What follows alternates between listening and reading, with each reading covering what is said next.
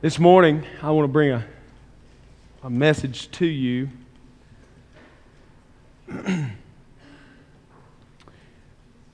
that is entitled, God's People Living in God's Kingdom. Ephesians chapter 4, verses 24 through chapter 5, verse 2. It's a large paragraph of Scripture to cover. You'll see, I hope, by the end why I'm covering it in this order.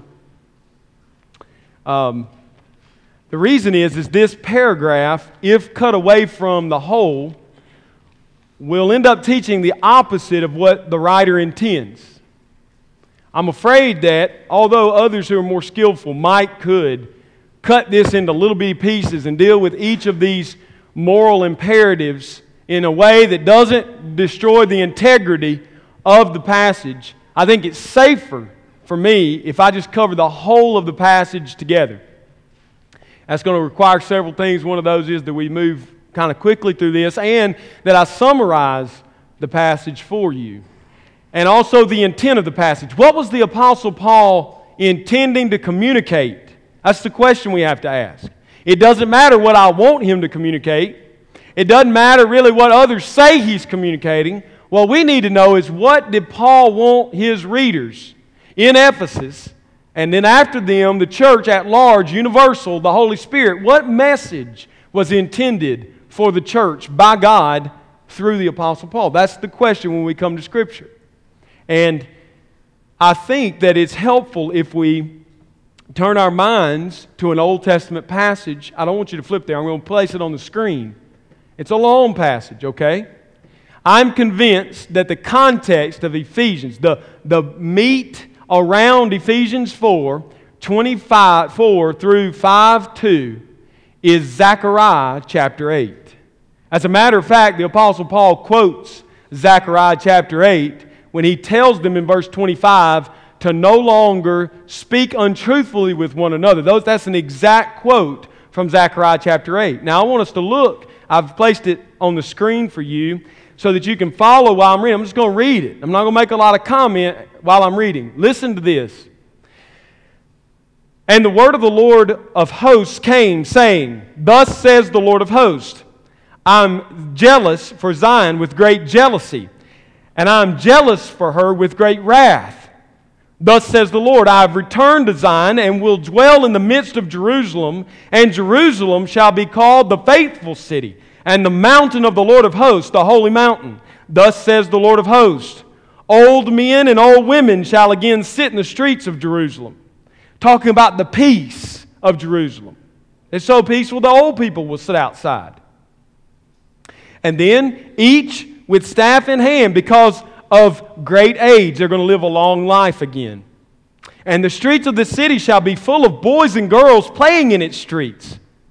Thus says the Lord of hosts. If it is marvelous in the sight of the remnant of this people in those days, should it also be marvelous in my sight, declares the Lord of hosts? Thus says the Lord of hosts, Behold, I will save my people, listen, from the east country and from the west country, and I will bring them to dwell in the midst of Jerusalem. And they shall be my people, and I will be their God in faithfulness and in righteousness. Thus says the Lord of hosts, Let your hands be strong, you who in these days have been hearing these words from the mouth of the prophets, who were present on the day that the foundations of the house of the Lord of hosts was laid, that the temple might be built. For before those days there was no wage for man or any wage for beast, neither was there any safety from the foe for him who went out or came in. For I set every man against his neighbor. But now I will not deal with the remnant of this people as in the former days, declares the Lord of hosts. For there shall be a sowing of peace.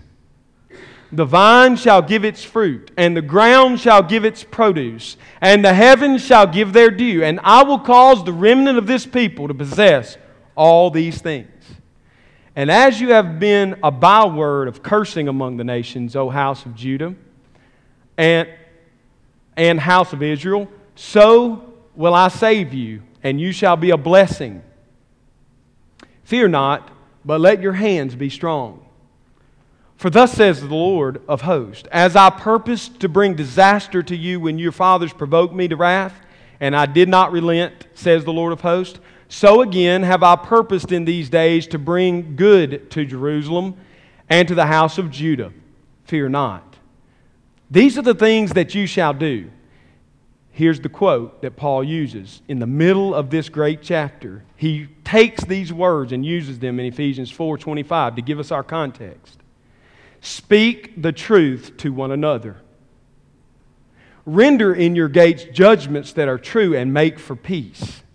Do not devise evil in your hearts against one another, and love no false oath.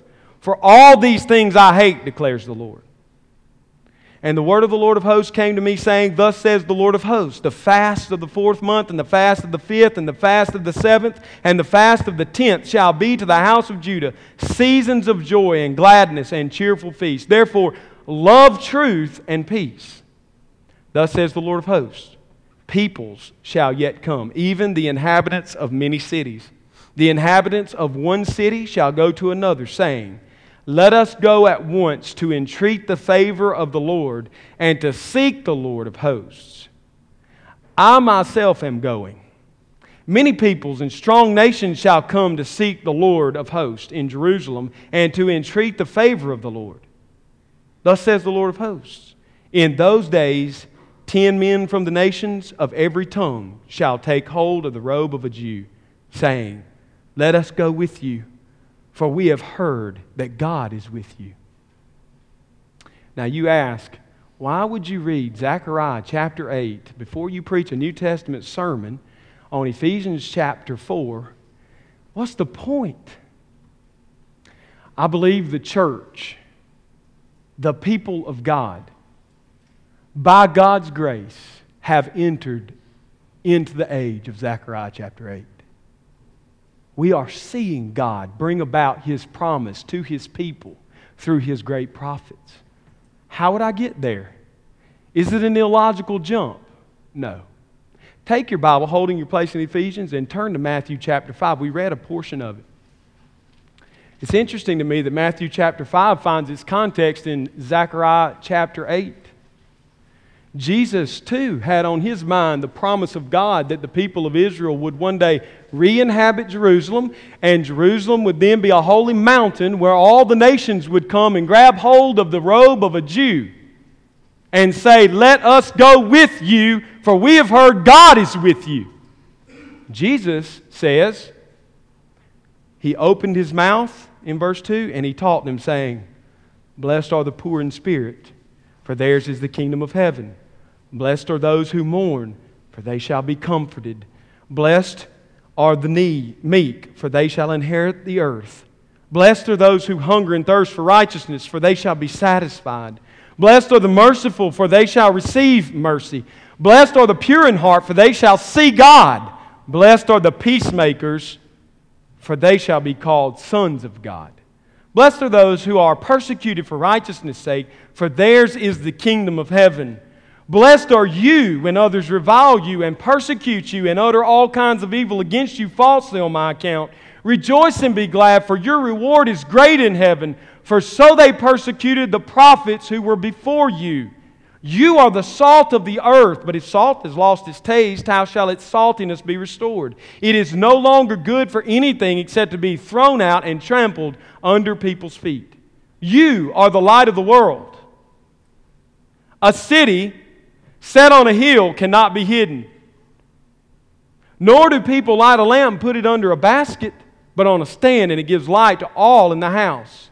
In the same way, let your light shine before others, so that they may see your good works and give glory to your Father who is in heaven. Do not think that I have come to abolish the law or the prophets. I have not come to abolish them, but to fulfill them.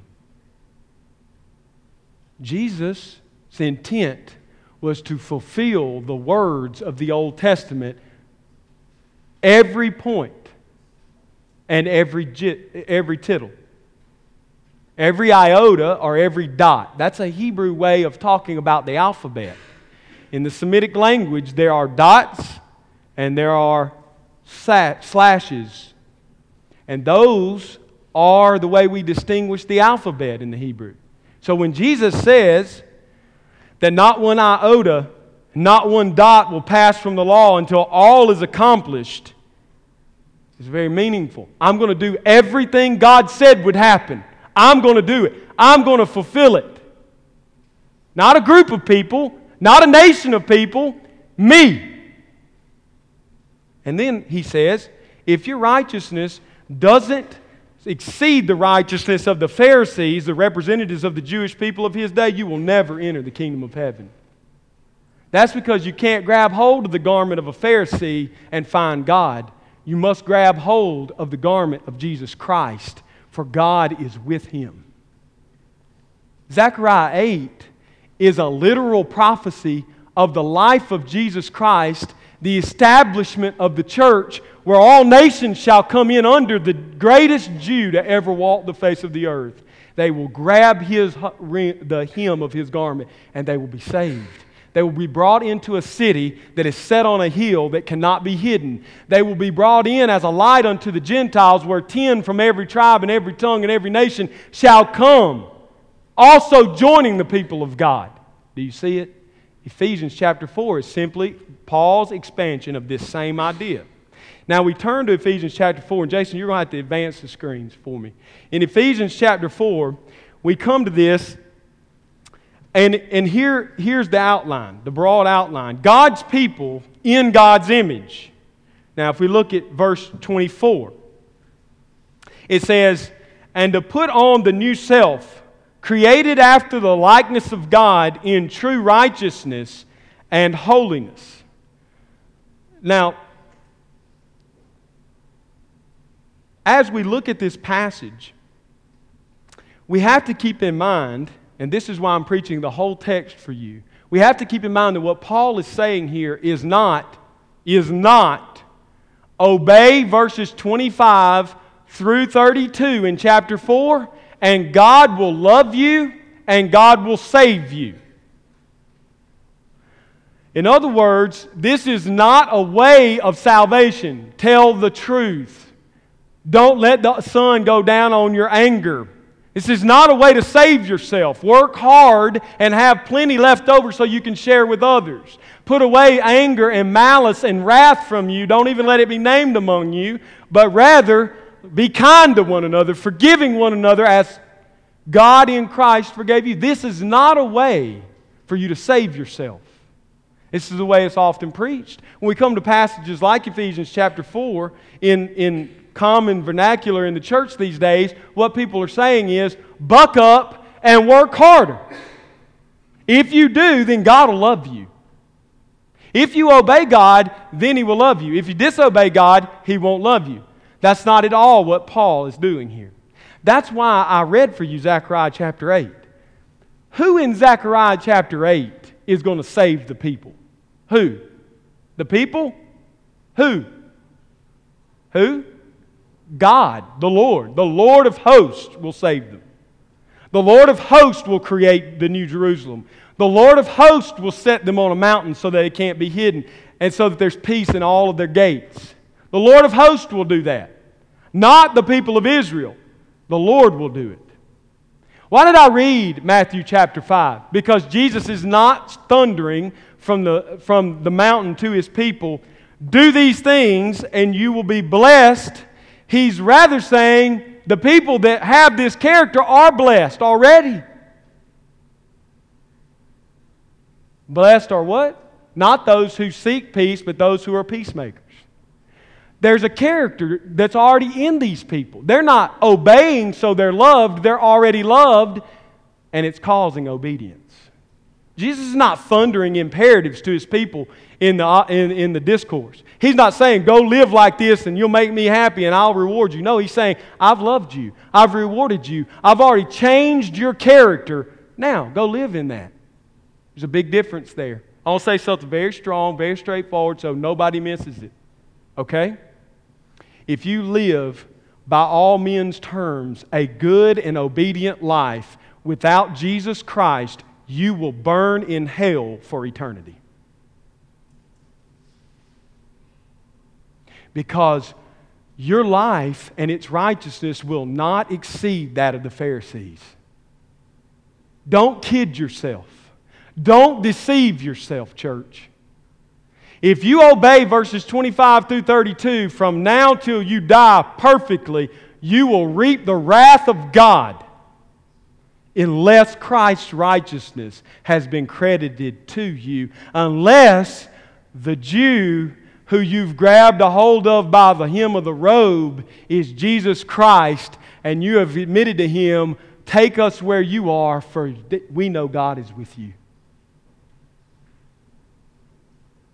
The fulfillment of the Old Testament is Jesus Christ. He is the point of the Bible. He is the message of grace. Grace is not a thing, it's a person.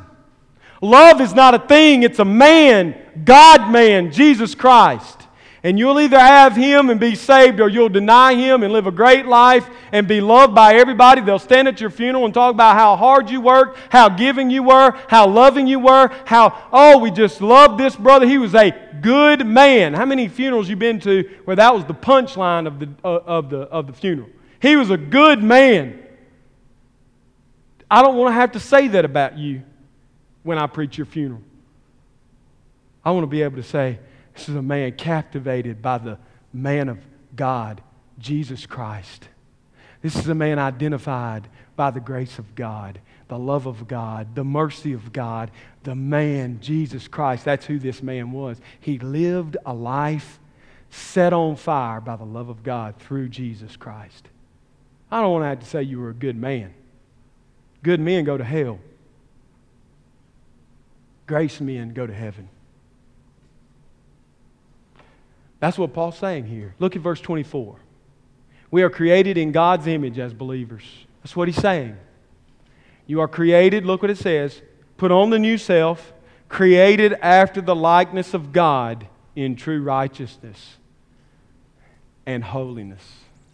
If you look at the text here, and I said this last week, the words are they're written in such a way that they're neither past nor present nor future tense. They're written in a special class of verbs. The commands are written in a special class of verbs, the infinitive class. Therefore, they can be fit in any of those categories, or, last option, and I think biblical option, all of those categories.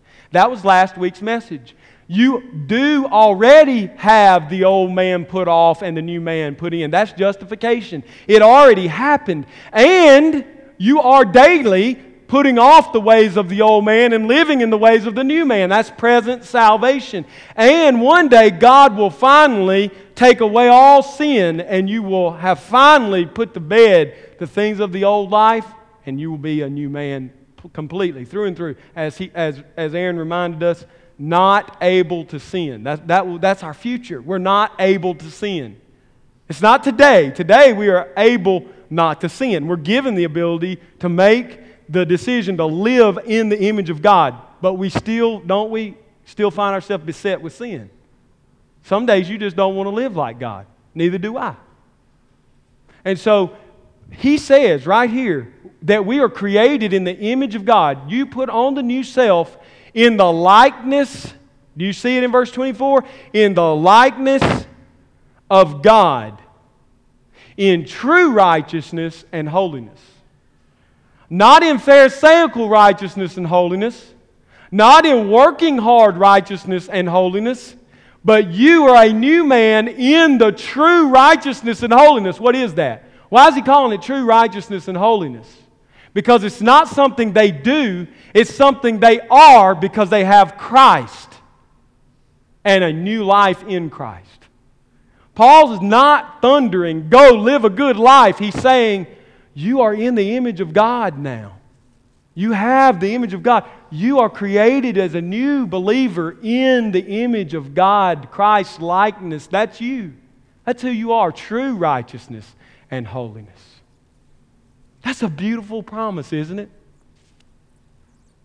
Let's just be honest with one another. Aren't you glad He doesn't thunder at us? Go be good? Listen, I would have already failed. I can't even count how many times this morning. Forget a week. This morning, today, knowing I'm coming to preach, you would think I could behave. And I do pretty good on the outside. I'm like a Pharisee in that. I can put on the good face. But that's not true righteousness and holiness. That's external. God cuts through that, and He sees the heart. The question is, do you have a true heart of righteousness and holiness, not mustered up from your strength, but produced by the life of Jesus Christ in you? We, as believers, are in the image of God. We also are to live in God's character as believers. Look at verse 1 of chapter 5. Therefore, I know I skipped all those things. We're going to get there. You think I'm scared of that, don't you? Because I just keep dancing around it. I'm going to get there, but I want to set the table. Therefore, be imitators of God. Be imitators of God as beloved children. This means that we are to live in God's character as believers. We have His likeness. That's our new self. But if we don't live in His likeness, if we don't imitate Him, then our lives externally will not reflect Him at all. We will be like those fools who light a candle and stick it under a basket. The light's inside.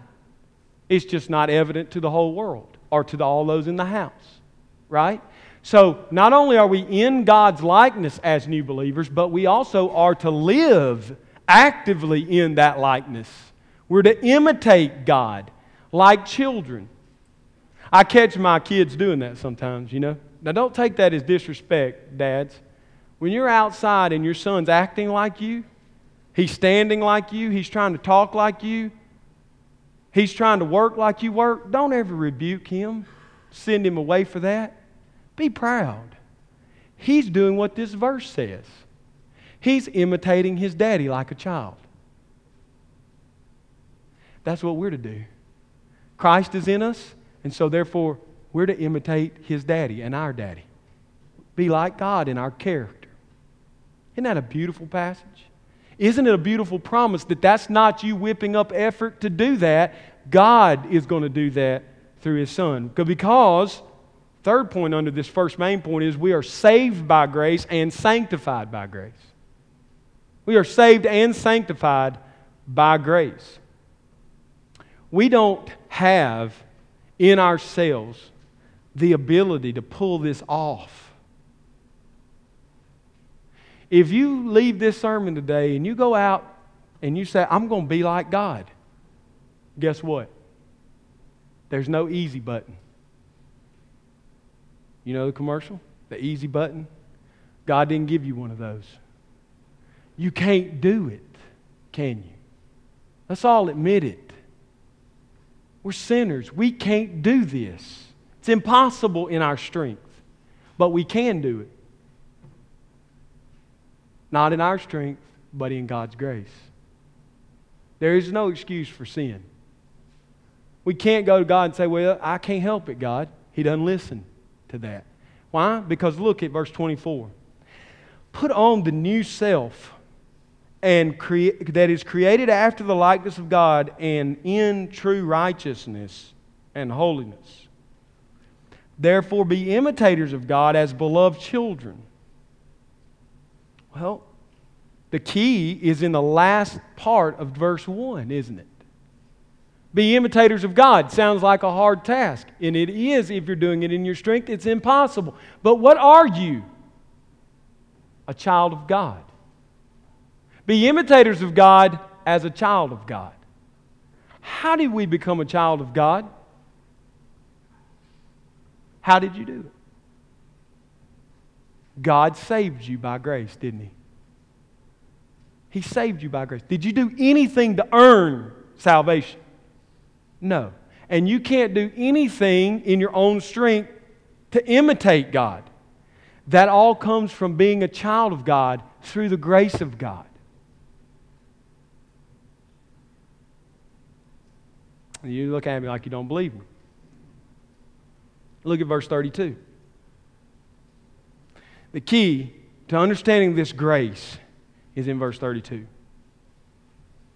Be kind to one another, tenderhearted, forgiving one another, as God in Christ forgave you.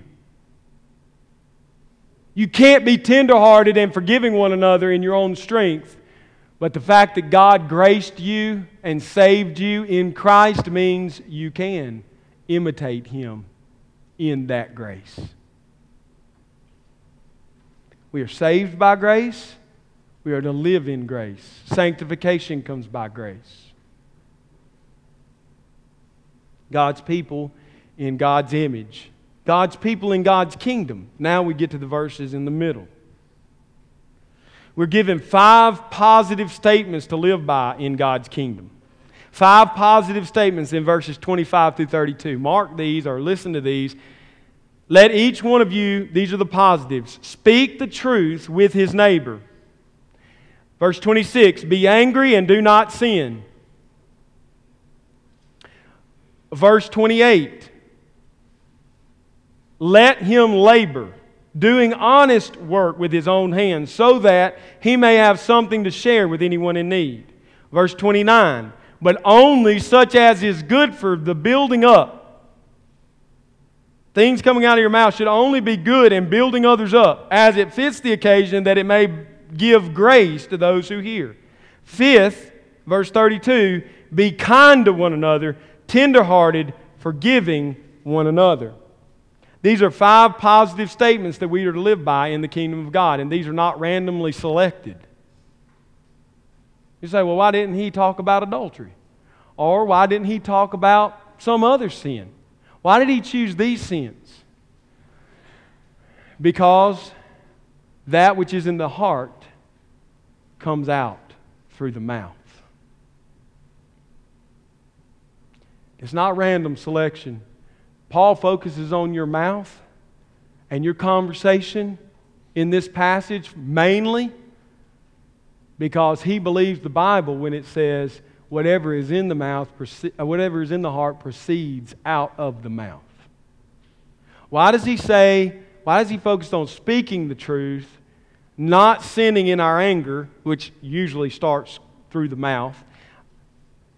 Why does he focus on saying good things that build others up? Why is he talking about being kind to one another? Usually that's a mouthpiece. That starts in the mouth. You may do things with your hands that are kind, but it generally starts here. Why is he so focused on what we say? And you're going to see in chapter 5, he even goes back to this list and he talks about it again. This repetitive nature of this text is amazing. He keeps going back to our mouths. James chapter 3 goes to the mouth. A lot of Jesus' moral teaching starts with the mouth. Why? Because the heart is exposed through the gate of the mouth. Why are we not to have corrupting talk come out of our mouth? Because we ought not have a corrupted heart. Why are we not to let our anger boil out of our mouth? Because our nature should not be angry. Why should we speak kind words to build others up? Because that should be our heart. That's who we are. We're edifying people. We love one another. We build each other up.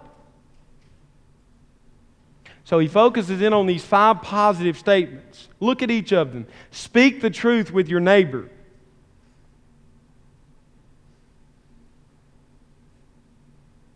Your wife, men. Your husband, women. They're your neighbor. In biblical terms, if they're not your neighbor, you don't have a neighbor. And yet it's in our marriages where we tell lies. We hide the truth. Well, there's just little things, Pastor. It's just a little thing, Carlton. It's not a big thing. Yeah, but if you're lying to your wife or your husband, who else are you lying to? Are you honest with anybody? I mean, this person's supposed to love you more than anybody on the earth. And you can't be honest? I'm not going to tell any more lies. Sure you will if your heart is still a lying heart. You can't stop what's in the heart from coming out of the mouth. That's what's wrong with lying. Tell the truth. Tell the truth. Then he talks about anger. Be angry and do not sin. Well, preacher, you just don't know what I have to live with every day. I mean, if you had to live with the woman I live with and the boss I live with and the disrespectful children I live with, you'd understand.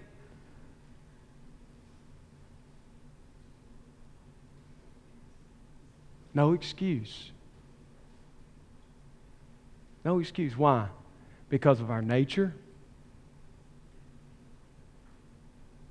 Jesus was a man who was reviled and did not return in reviling. He was a man who was mocked and he did not return the favor. He was a man who was beaten and abused and took it without one word, like a sheep led to the slaughter. And now He, according to verse 24, is in us. And we are His children walking and imitating Him. You see why these can't be try harder verses? Do you see why you can't take these as your aim in life through your strength to accomplish? You will fail.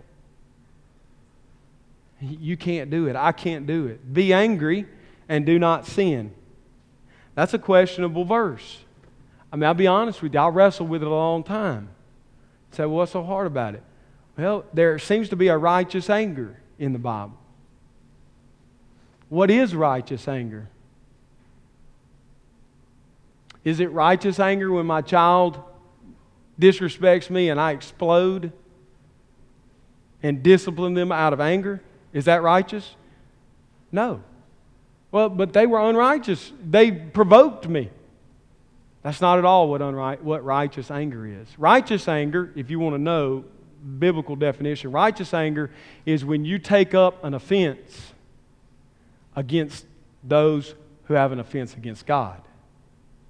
The only category for righteous anger is that which comes out against those who are attacking God and His character. And even then, we are to be angry and not sin.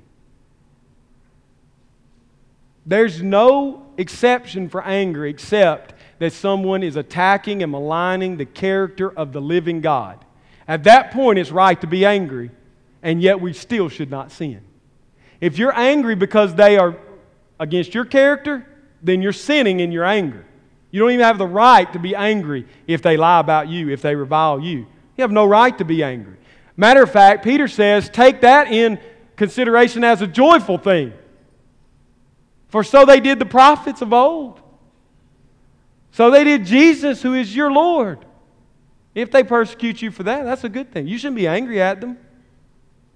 The only exception to anger is when someone is attacking God, His gospel, Jesus Christ, in that category. Every other type of anger is a sin. So the only anger that's not sin is that which is caused because someone is rising against God, and yet then we're not to sin. Our anger doesn't boil over in us acting in anger, but rather, look what we are to do. We're to deal with that anger. Be angry and do not sin. We're to deal with that anger immediately. Don't let the sun go down on your wrath. Why? Because even righteous anger gets perverted over time. Someone's lying about God, someone's mocking God, someone's cursing the gospel of Jesus Christ, you should go deal with them immediately. Do it in a spirit controlled by the Holy Spirit so that you do not sin. If you let the sun go down on it, you've given an occasion for Satan. So I never have the right to be angry at my wife, except that she curses God. Does that change your perspective?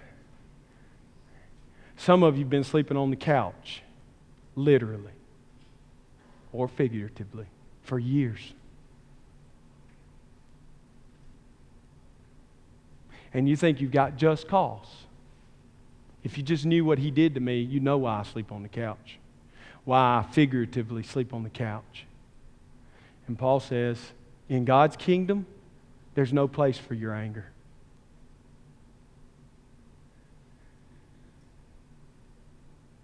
You say, well, if you just knew what I put up with every day from my wife, You know why I'm angry. While I might understand your anger, I cannot justify it or mine.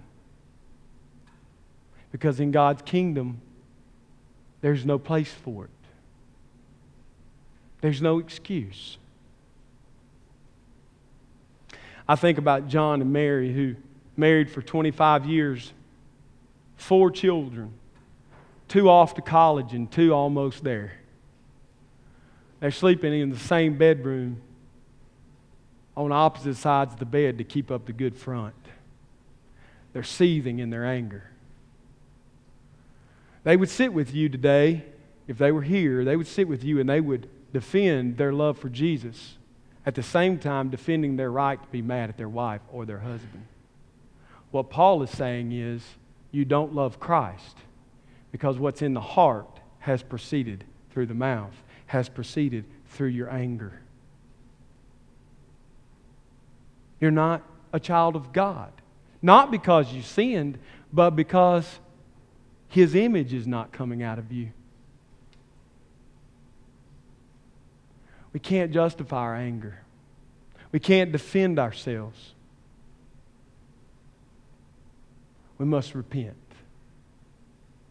Call on God. Don't steal. The negative statement is don't steal. The positive is work hard. So you got plenty left over. So you can have grace towards those. Give to those who are in need. Share with everyone.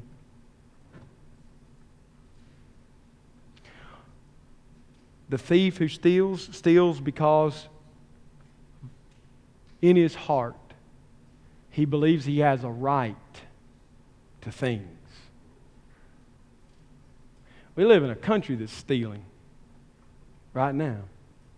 We promote a culture of thievery in our world because we are teaching our children they have a right.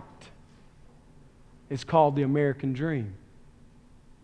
When they're 28 and they haven't reached or achieved that American dream of a lot of good things, the white picket fence, the 2-story house, the dog, 2.5 children, and a beautiful wife, when they haven't reached that, they begin to steal from others.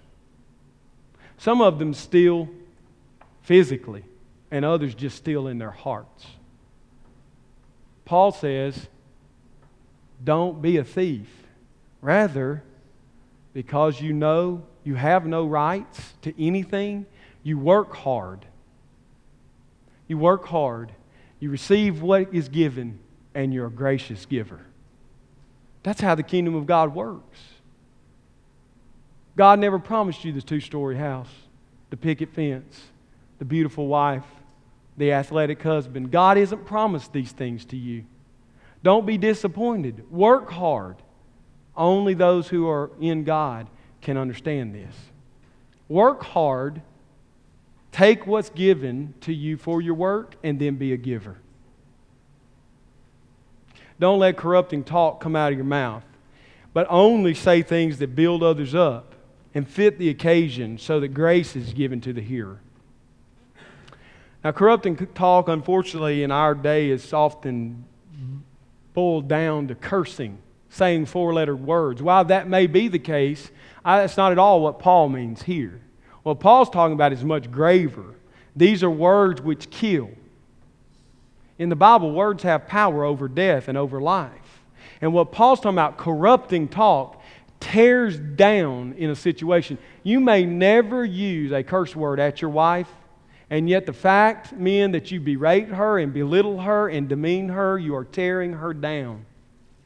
And those words have no place in your heart. That's what Paul says. Rather, speak words that build up. Truth in love is another way it's put. Speak the truth in love. Some of you need to speak the truth, and some of you need to do it in love. It's a two-sided coin. All of our words should build others up. Finally, he implores us to be kind to one another, tender-hearted and forgiving one another, as God has forgiven us. Now, as we go to the final stage here, we look at the last point of the sermon. I want us to focus in on, again, The point here, the point is not your work, but rather what God has done for you in Christ. So as we look at this passage and we close, we see God's people living in God's image and God's people living in God's kingdom. Finally, we see in our last point that that's done by God's grace. By God's grace. Look what it says. God's people living in God's kingdom by God's grace. So that it's a fragrant offering. Verse 2 of chapter 5. Walk in love as Christ loved us and gave Himself up for us. A fragrant offering and sacrifice to God. The summation of the sermon is that because we are the children of God, living in the grace of God, we walk in love. We live in love as Christ loved us and gave Himself up for us. The grace of God is exhibited to us through Christ and displayed by us in love towards one another. And in the end, that becomes a fragrant offering to God. So it leaves me with a very practical question as we close. Is your life a sacrifice? Is it a fragrant offering to God?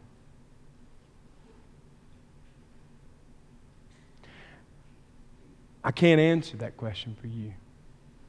But as I last week thought about that in my own life, I just open up, be honest with you. What I found was that my life doesn't always match the image of God. I fall short. And I was almost defeated. Really, on Thursday, I felt about as low as I could feel.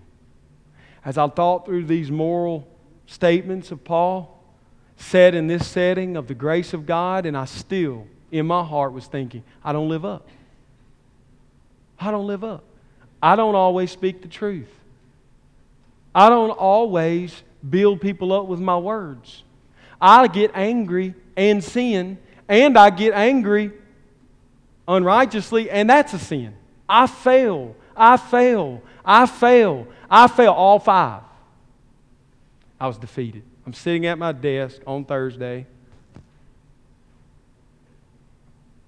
and I'm just, remember, I've been studying all for this passage for some time, and I understand this is the grace of God. This passage is all about the grace of God, and yet in my heart, I'm judging myself, and I fail, and I'm defeated.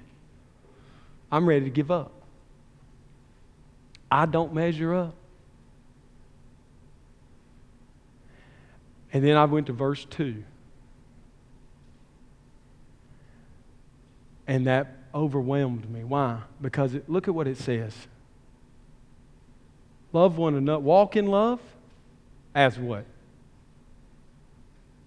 As what? As Christ has loved you. Well, how did He love me? He gave Himself as a sacrifice for me. Are you a living sacrifice to God? Is your life an aroma, a pleasing aroma before the nostrils of God? If the answer is no, the answer is Christ.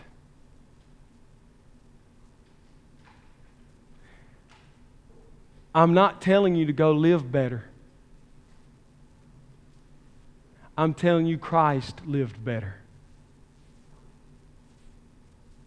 I'm not telling you to take your guilt and turn it and say, well, now I'm going to live better. I'm saying Christ has done enough. Walk in love. As Christ loved you and gave Himself up for you, so your life should be a living sacrifice, a pleasing aroma before God. It's not about living better. It's about knowing the one who is better. So I'm sitting there, a man who has studied and grasped and tried to grasp the glory and the beauty of God in Christ displayed on the cross and His grace. This is what I believe with all my heart, every fiber in me. And yet I get to the end of the passage and I'm defeated. So you may get to the end of the sermon, you feel defeated. And I want you to answer this question. Is my life a pleasing sacrifice before the Lord? Let me ask you this way. Are you in Christ?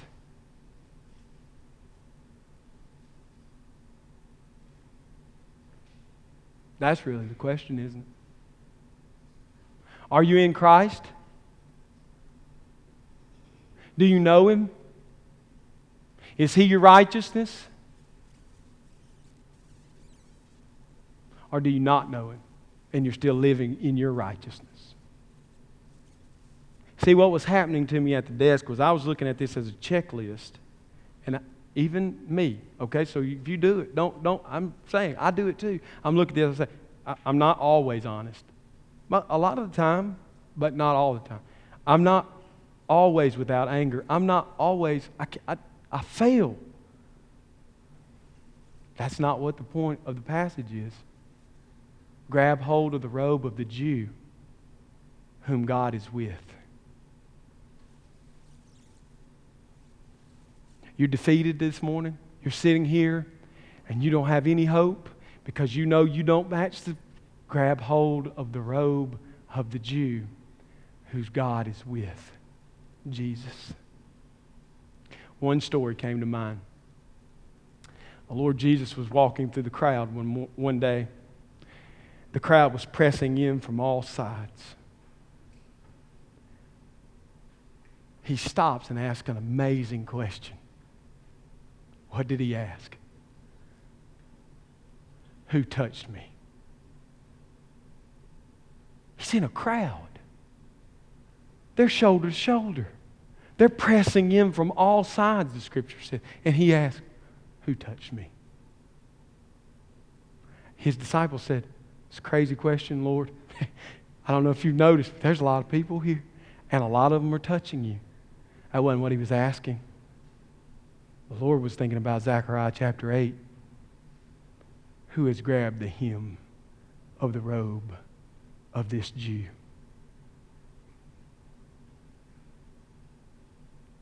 And it was a little lady, worthless in their society, who had an issue of blood that she couldn't cure. She had a physical disease that she couldn't fix, and nobody else could either. What was the solution? Grab hold of Christ in faith, and you receive the love of God, the forgiveness of God, the salvation of God. She took it literally, didn't she? She grabbed hold of Him. He's saying the same thing to you, Grace Fellowship.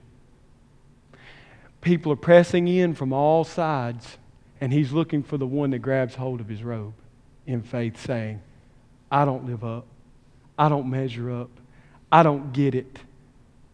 But I want you. In that moment, He forgives you. He saves you. And He gives you true righteousness and holiness that is a loving and living sacrifice in the presence of God. Praise God, from whom all blessings flow.